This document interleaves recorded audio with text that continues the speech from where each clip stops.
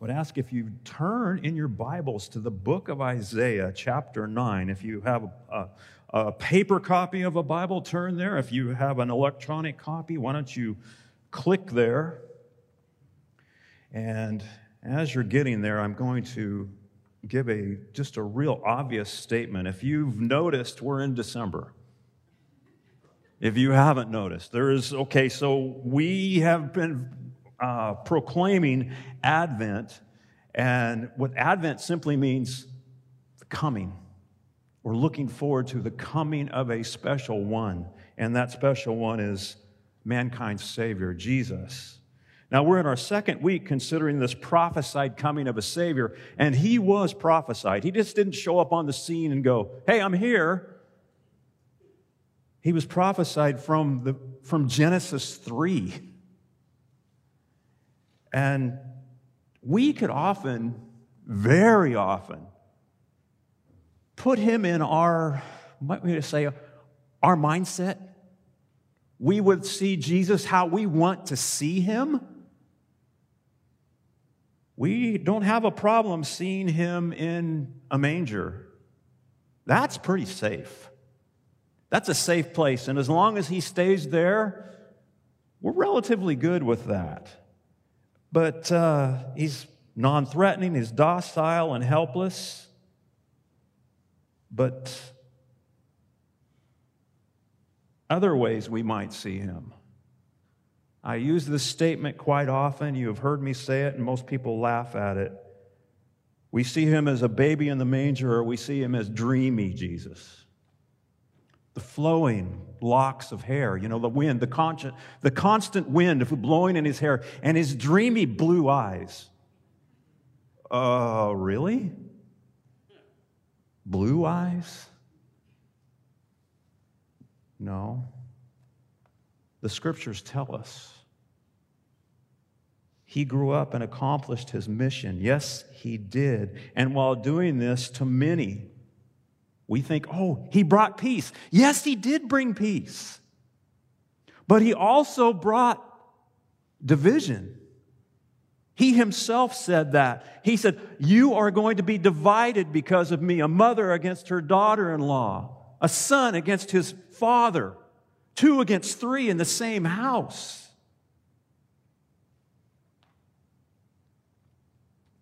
Who would this person be? And what would he accomplish?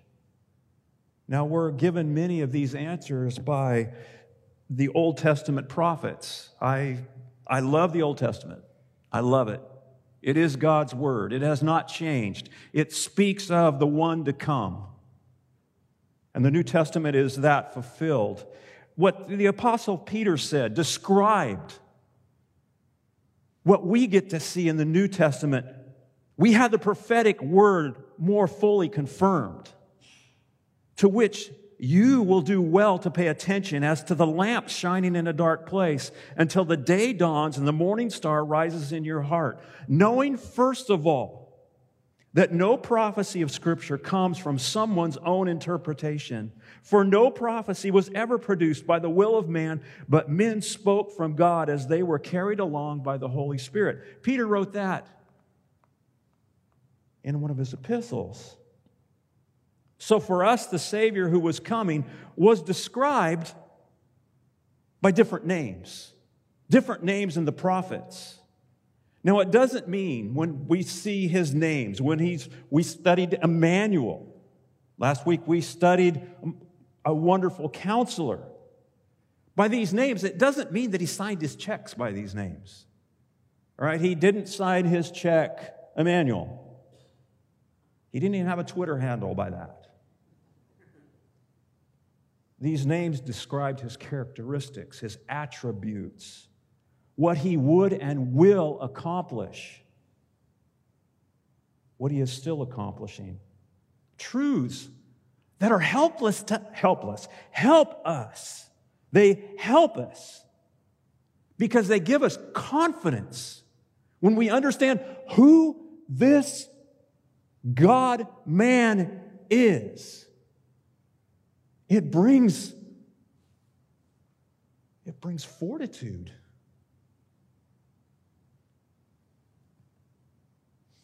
that gives us hope. And that's why our Advent series is called What's in a Name? Last week we were reminded of the name Emmanuel. What does Emmanuel mean? What does it mean? God with us. And we looked how Emmanuel was given as a sign to King Ahaz. We have to look back in the time that Isaiah wrote this because Isaiah wrote it. It's a double fulfillment. It was fulfilled in the time of Isaiah. He went to King Ahaz, and King Ahaz was he was panicked because Assyria in the north was coming down, and they were coming against Judah. And they were going to get him. They were the bullies of the east. And Ahaz was asked to join in basically a triad with Israel and Syria to fight against them. And Israel was bad. Judah was the southern kingdom. Syria was another country. I mean, it makes strange bedfellows. And Isaiah came to Ahaz and told him, don't do it. Ask for a sign. And Ahaz said, no, I'm not going to ask for a sign because I don't want to put the God to the test. Well, he was right in that way. But ask for a sign. And he wouldn't give him one. And Isaiah said, I will give you a sign, Emmanuel. Emmanuel, behold, the virgin will have a son. The virgin, last week, we saw a woman of marital age who has not yet had a child. She will bear a son, and you will call his name Emmanuel, God with us. Well, a year later, the boy was born. And because of history and by reading further in chapter 8, because the boy was born, that didn't affect Ahaz's decision. He still asked for, they still gathered together. They still went together to try to fight against Assyria. And because of that, the country Judah would eventually have to pay tribute to Assyria, and they went broke. Okay, we think we're taxed greatly. They were taxed severely. They went broke. They were in terrible shape, spiritually and materially. And we read last week that it was dark. It was a dark place where they were. But God had not left them, nor does He leave us without remedy. Remember, Emmanuel, God with us. Well, the first name describing the one coming was Wonderful Counselor. And we understand that wonderful means, well, yes, it's great. It's a wonderful thing. What it meant was, it was godly. It was supernatural. When we look at the wonders that God did, it was the wonders that the counselor would do. The way that He devised His plans. He had no rival in wisdom. The plans that He would come up with, He would be able to answer all of life's relevant questions. He is the answer to our biggest problem, which is what? Sin and death. That is our biggest problem. Well, speaking of a wonderful supernatural counselor, He has a very good idea that don't always make sense to the human mind. I'm sorry, I'm going to have to adjust myself here.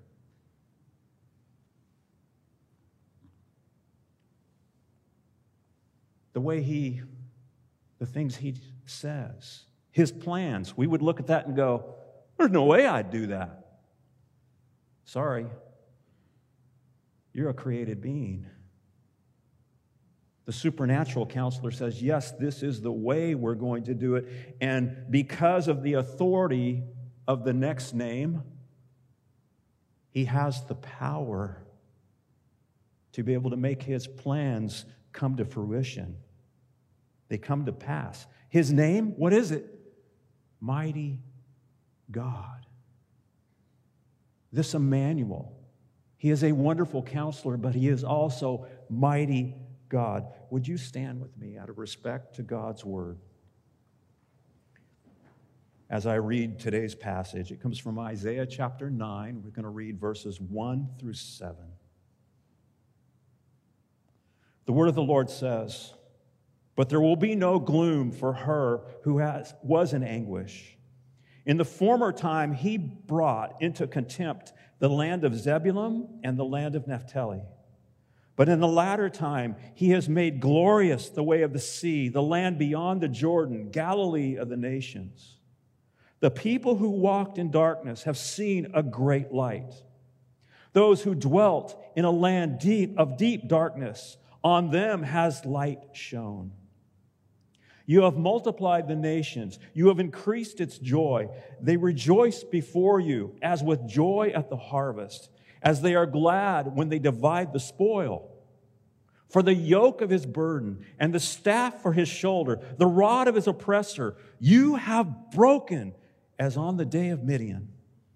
For every boot of the trampling warrior in battle tumult, and every garment rolled in blood will be burned as fuel for the fire. For to us a child is born, for to us a son is given, and the government shall be upon his shoulder. And his name shall be called Wonderful Counselor, Mighty God, Everlasting Father, Prince of Peace. Of the increase of his government and of peace there will be no end, on the throne of David and over his kingdom, to establish it and to uphold it with justice and with righteousness from this time forth and forevermore.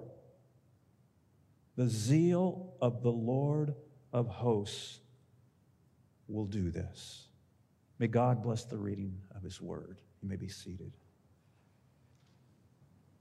Our big idea this morning is this. This is what I hope that you come away from this morning understanding. Because the Son who has been given to us is mighty God, we can take comfort in knowing that we serve the one who is unlimited in power, able to do great things for us. As we did last week, and we'll do in the next 2 weeks after this, we're going to ask and answer 2 questions. What does it mean, and why does it matter? What does it mean, and why does it matter? Well, what does it mean that the child who is to be born, the son to be given, is given the title Mighty God? It's a question we have to answer. Now, I want you to put your thinking caps on, and I don't want you to get your thesauruses and your dictionaries. Put your phones away for a second. Just put it down. You'll be okay. What is the definition of might, of mighty? See, I didn't put my phone down. I didn't put my electronic device down. I found that out because I went to Webster's online. I didn't even go to a paper copy. I went to Webster's online and I found out this. What does mighty mean? It means possessing might. Wow, okay. It means powerful, great, imposing, of size or extent. And that's accurate, all right? That's accurate. We think about that. That is a mighty, mighty thing. That's a mighty team. It's a mighty nation. It's a mighty engine. Yes, but is that what it means in the Bible? Partly. Mighty does mean having or showing great strength, force, or intensity. But what El Gabor? God. Gabor meaning mighty. El Gabor. We have heard of El Shaddai. He's also El Gabor. What's it mean? Pacifists, I'm sorry. It speaks of God as a mighty warrior.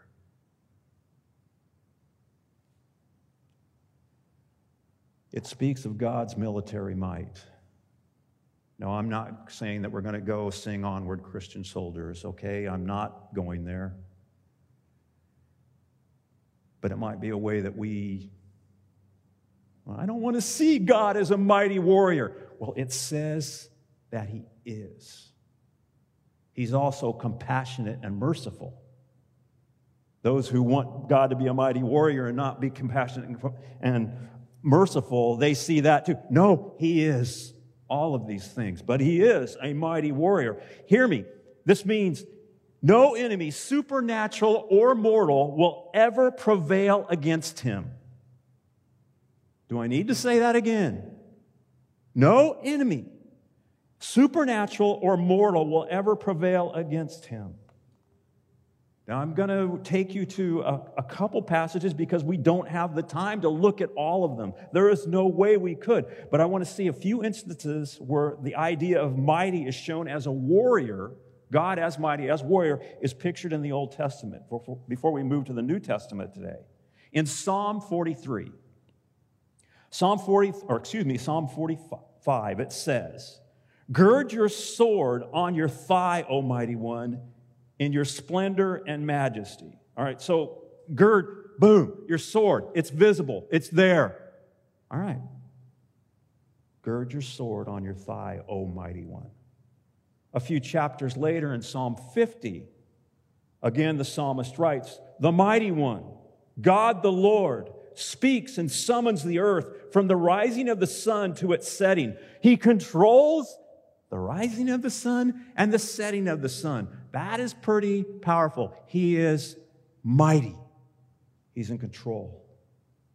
And the last example from the Psalms. Who is this King of glory?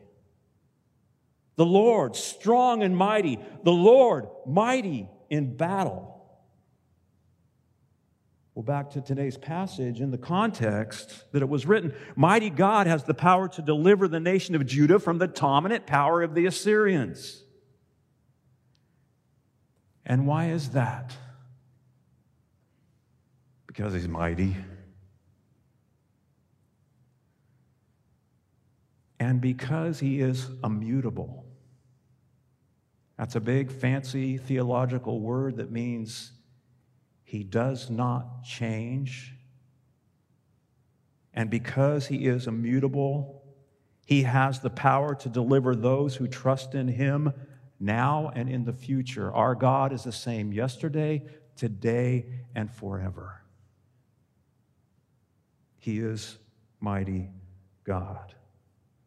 When you look back at verse 4, He is the same one who breaks the bonds of their enemies.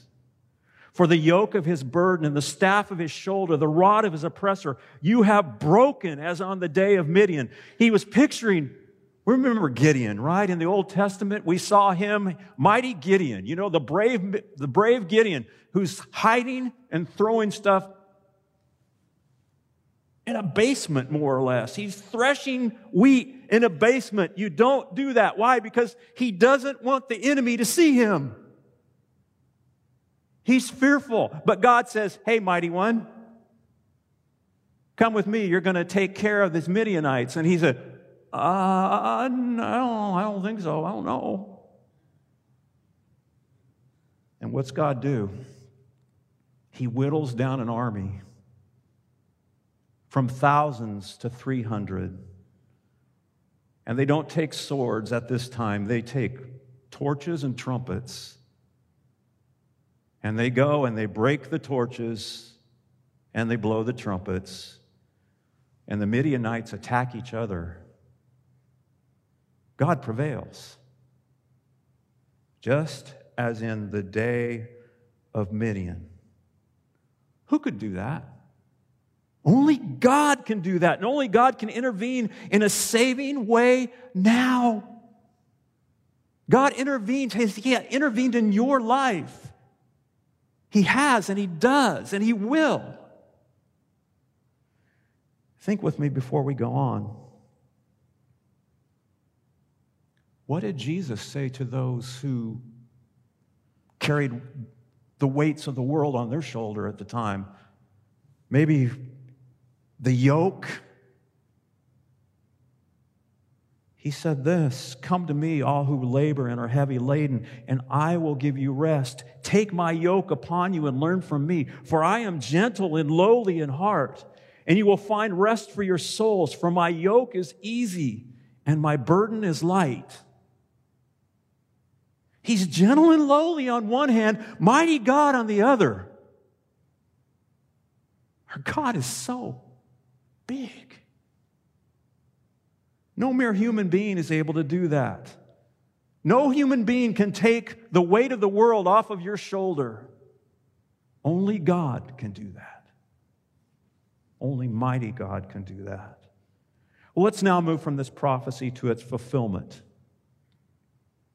And I'll give you these statements. These are conditional statements. So when I say if, I'm going to mean since. All right? So it's going to sound like, well, is he really questioning this? No, I'm not questioning this. If Jesus is the one who Isaiah is speaking of, he is.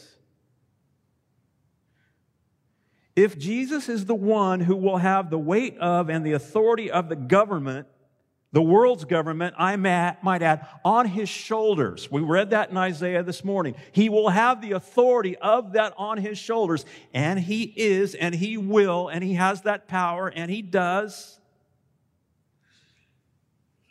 And the government, there will be no end to this government.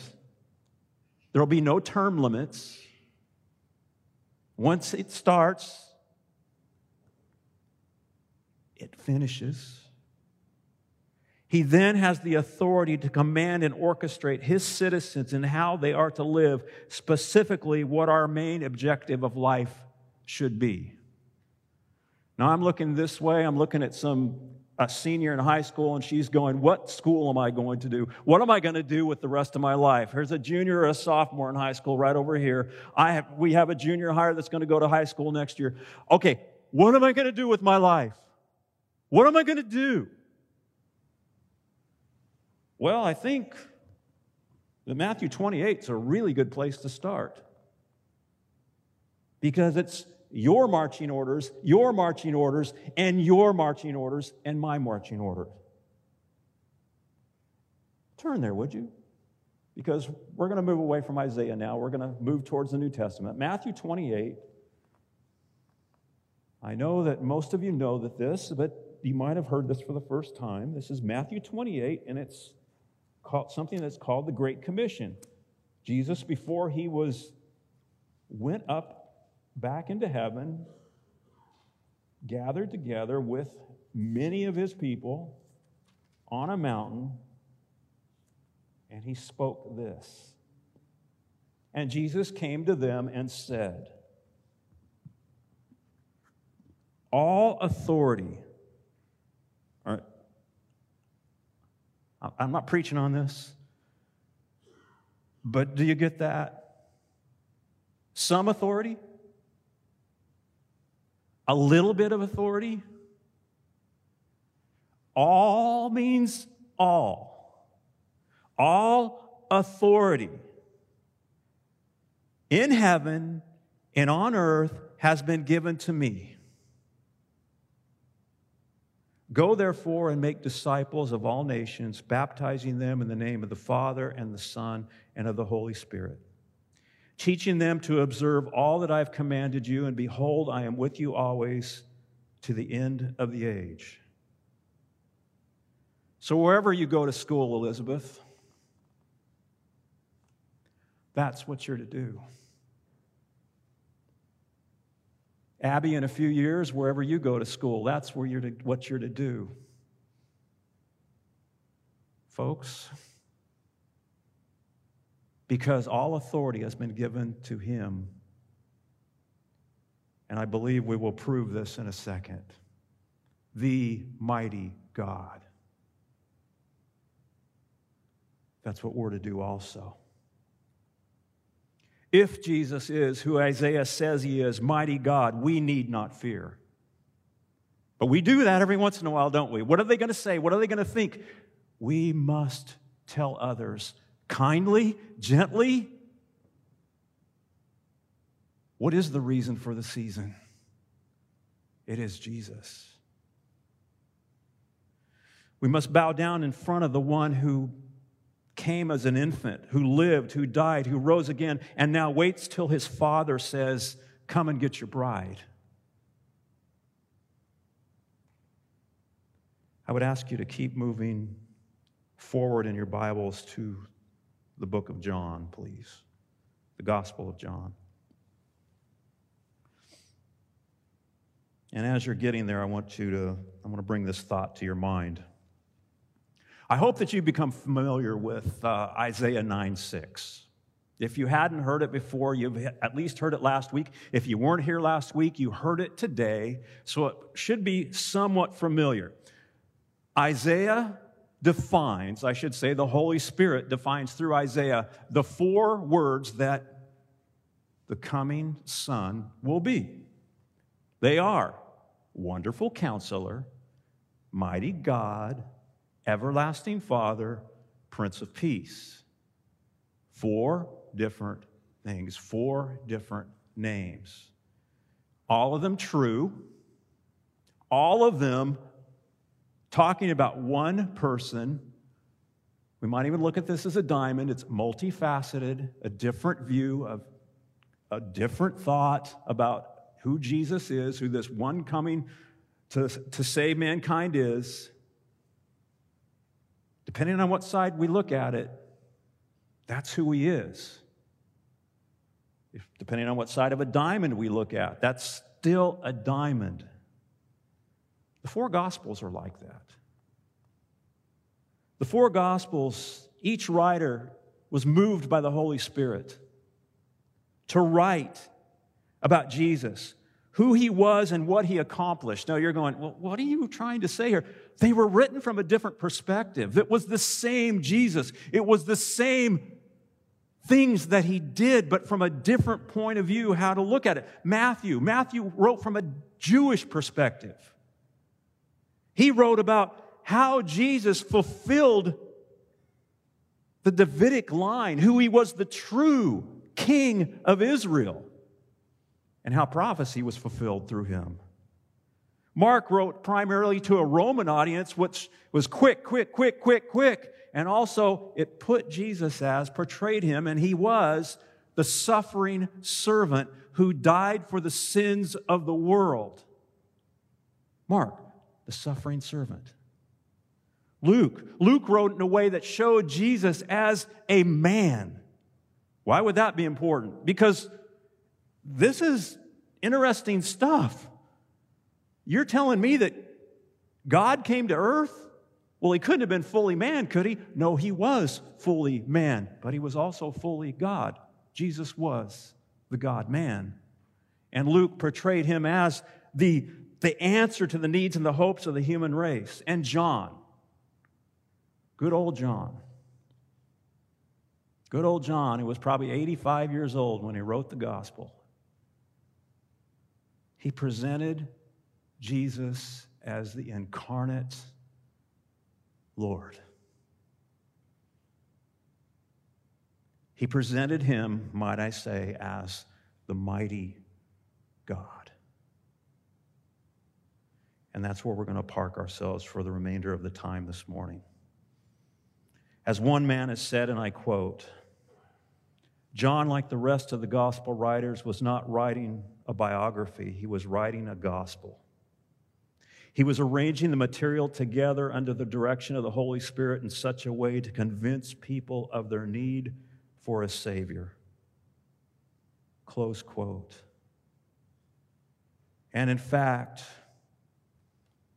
towards the end of the book of John, he gave us the reason while he wrote it. This little bit right here. These 21 chapters. These are written that you might believe that Jesus is the Christ, the Son of God. And by believing, you may have life in his name.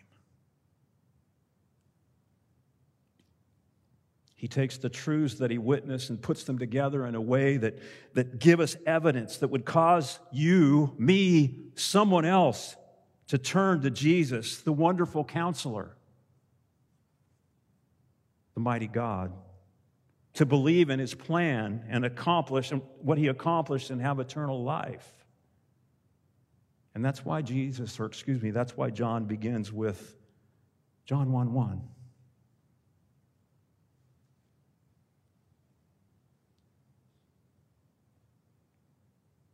In the beginning was the Word, and the Word was with God, and the Word was God. He was in the beginning with God. All things were made through Him, and without Him was not anything made that was made. In Him was life, and the life was the light of men. The light shines in the darkness, and the darkness has not overcome it. He begins with Jesus before Jesus makes His appearance in Bethlehem. In fact, He begins with Jesus before creation begins, before the Son was given. And we come face to face with, what? What? The mystery, the difficulty of how He can both be God and with God. How can He be God and with God at the same time?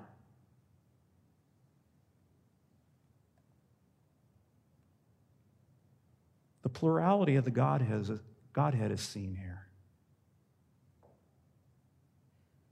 Father, Son. John then begins to lay out the story in verse 18. We're given a little more to process. Now, carefully read this. No one has ever seen God. The only God who is at the Father's side, He has made Him known. Now, notice the one who is making Him known is called God as well. Now, but there's only one God. 3 persons. The Spirit isn't mentioned here. Father, Son, Holy Spirit. One God.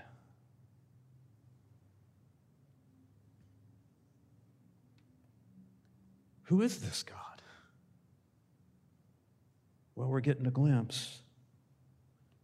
We're really going to have to fly through this. And then we come to Nathanael. It's towards the end of chapter 1. I know I'm skipping a lot because we don't have time for it, but I'm doing like John did. John just kind of laid out what he saw. Remember, if he had written everything, he said that not all the books, there was not enough books in the world that could have held it. All right, so we get to Nathanael, and an Israelite who has no guile, as the old King James said. Well, Nate asks a legitimate question because Jesus, he's being introduced. Philip introduces Nathanael, and he's bringing him to Jesus, and Jesus tells Nate, he said, before Philip saw you, before Philip came and told you about me, I saw you sitting under a fig tree. Who can do that? Who does that? Only a mighty God. And Nate, he understood that, and he said, truly you are the Son of God. And Jesus said, oh, don't worry. My words, not his. You're going to see a whole lot more. You're going to see greater things. Well, the story now shifts to Cana in Galilee. Cana in Galilee, a wedding. The wedding coordinator for this particular event, he or she should have been fired. Why do you ask? Because the wine ran out. And we would look and go, okay, either more people came that were expected, or they had a bigger party than what they had planned on. All right, this is what's going on. And Jesus' mother, Mary, yes, the Mary that was in Bethlehem, they are told by Mary, Jesus, you need to fix this and just do what he says. Again, I'm skipping some things here, but just do what he says. And Jesus, they bring 6 stone jars to Jesus. Now, we would look, we're almost going, oh, they must be little jars like about that size, right? No, 6 of them, there was a minimum of 120 gallons of water that they poured in these jars. 120 gallons. Well,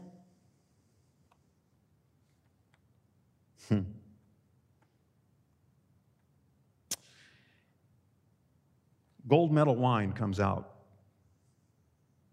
from these jars. They take it to the master of the feast, and he tastes it, and he said, goodness. Normally, the good wine's given out first when people can still taste it.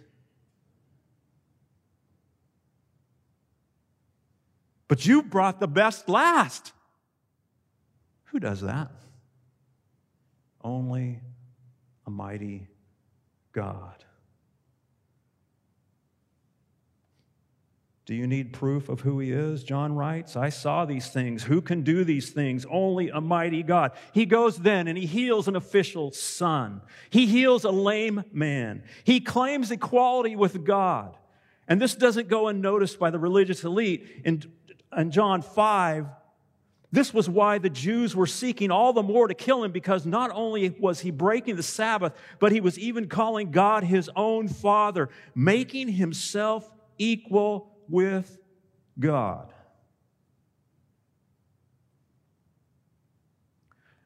All right, let's make sure we get this straight. He can heal folks.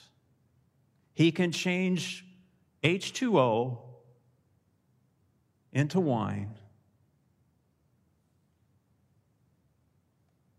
fermented wine too. He now feeds 5,000 men plus women and children. Who does that? Who does that? And since we know that all the things were made by Him, He now shows that He can walk on what He created. He walks on water that same evening. And while He was walking on the water, when He jumps into the boat, when He crawls into the boat, He just gets into the boat. He calms the storm. Who does that?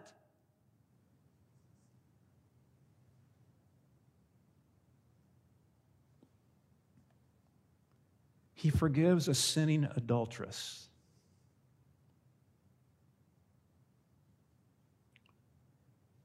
He tells her, I don't condemn you, but go and sin no more.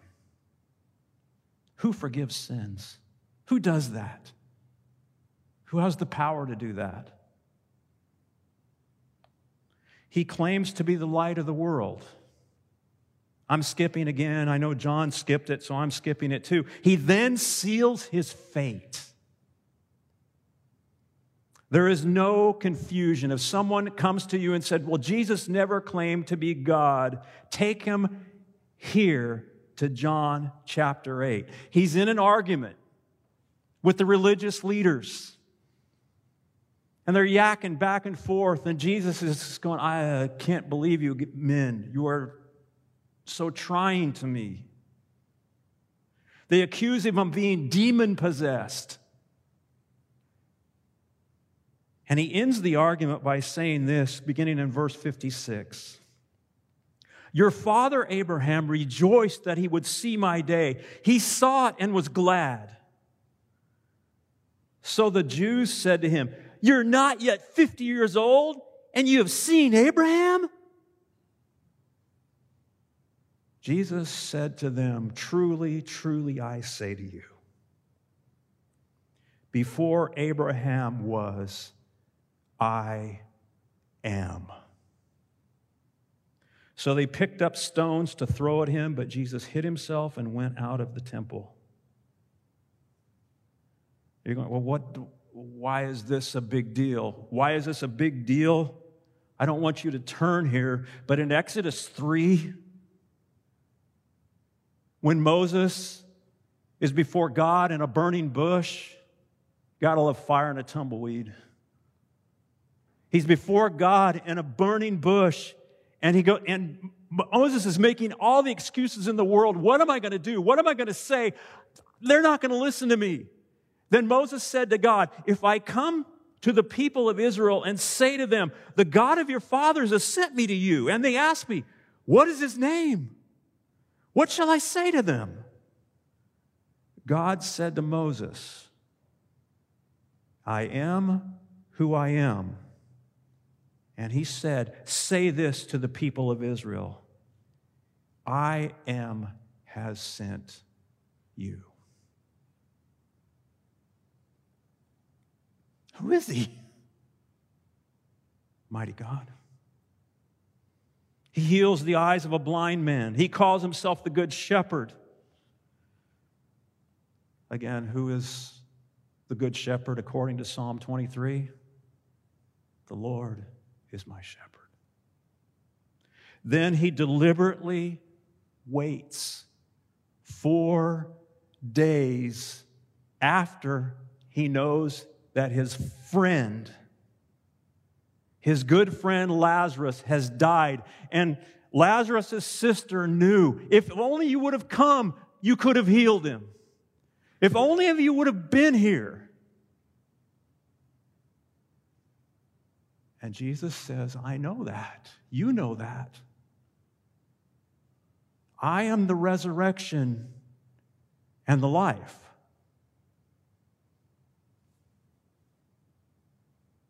Lazarus, been dead for 4 days, inside a cave, decomposing.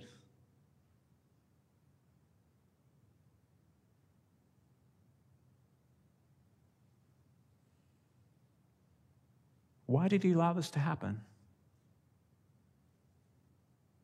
To prove to a band of disciples, townspeople, and a watching nation, and to those who would come after them, that he is the resurrection and the life. He calls his friend out of the tomb. He comes out. This one, this man, this mighty God has the power over creation, disease, nature, and even death.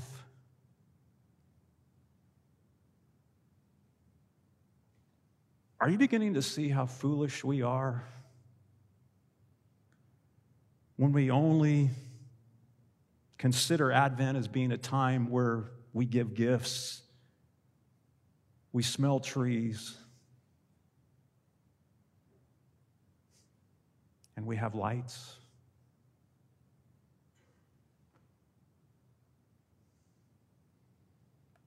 When we only give a slight nod to a baby in a manger and then go to the next holiday party? Church, this Son who is given is the Lord of glory. But I'd be remiss to leave the story of our Lord at this awesome point in history where he raised a man from death. You're going, what are you thinking of? I want to show us another side of this God. He can create, he can heal, he can raise the dead. He then is seen coming into Jerusalem on a donkey, fulfilling a prophecy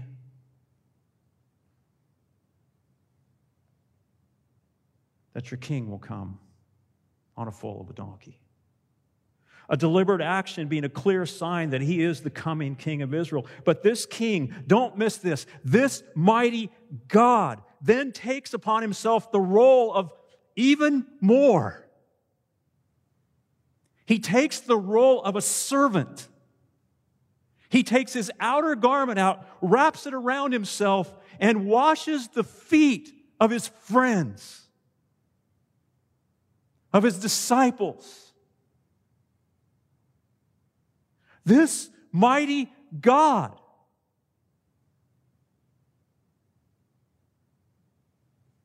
is a friend to sinners. This mighty God showing us how to live before each other in service to each other. The very next day, dying on a cross. Instead of washing feet, washing the sins away for all of those who would believe and receive him.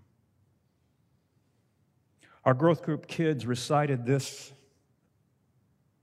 particular phrase last Wednesday evening.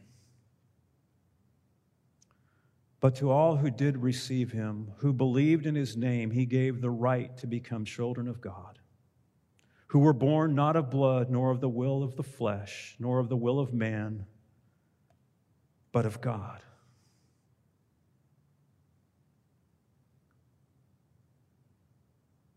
We'll finish by asking the question, why does it matter? Why does it matter that Jesus is mighty God? You know, many times during the Christmas season, movies come out when we were able to go to movie theaters. And I'm not talking about Christmas movies. I'm talking about action movies. I'm talking about shoot-'em-up hero movies, okay? So all these things came out. And, you know, ones that have heroes in them. And they normally save the world in about an hour and 3/4 to 2 hours. They're able to do that. And then at the end, most of the time, they get the girl, too. But in real life, it's different. How, you say? How is it different? In real life, there is a hero that gets the job done. And he's not a hero that needs a sequel. What this hero, this warrior has accomplished is final. It's done. It settles the issue of life over death finally and forever. As Isaiah wrote, he has several names that describe his capacity to finish the task that was planned before the world began. And he will satisfy the longing of your souls, the darkness, as we read earlier. The compelling name that we viewed today, Mighty God. A man named Joe Stoll writes, and I'll quote him, Mighty God describes Jesus, who is the ultimate of heroes, infinitely strong and eternally mighty. But that extends far beyond bulging biceps and quick trigger fingers. In fact, in the original language, this name meant something far more specific. It's the name El-Gabbar, the warrior God, the hero who will always prevail. It's the name for God who was used in the song Moses found in Exodus 15. The Israelites have just seen God at war. He's brought a series of 10 miraculous plagues to Pharaoh, plagues that each, by the way, debunked a specific god of the Egyptians. I'll go off here. God was attacking each one of the Egyptian deities. Each one. He goes on to say, well, the Egyptians, they worshiped a frog god. The warrior god brought hordes of frogs. It's kind of like he said, you like frogs? Watch this. And the Egyptians worshiped the Nile, so the warrior god turned it into blood. And now Moses and the people are singing because the warrior god, El-Gabbar, has allowed his people to cross the Red Sea on dry land before pouring the waters over the pursuing Egyptian army. This is real. These are not fairy tales. This happened. And he goes on, he says, what I find staggering about this name being included in the prophecy of the Messiah is that Jesus is the El-Gabbar, the mighty God in the flesh, actually indwelling in us, dwelling in us. He's not just some fictional wonder of a movie producer's imagination. And as the ultimate hero, he would face the hordes of hell, sin and death on our behalf and emerge as the victorious champion over our greatest enemy. Close quote. That's why it matters. The mighty God. The Son that is given for us. Have you believed? Have you bowed your knee? He is much more than a baby in a manger. He is mighty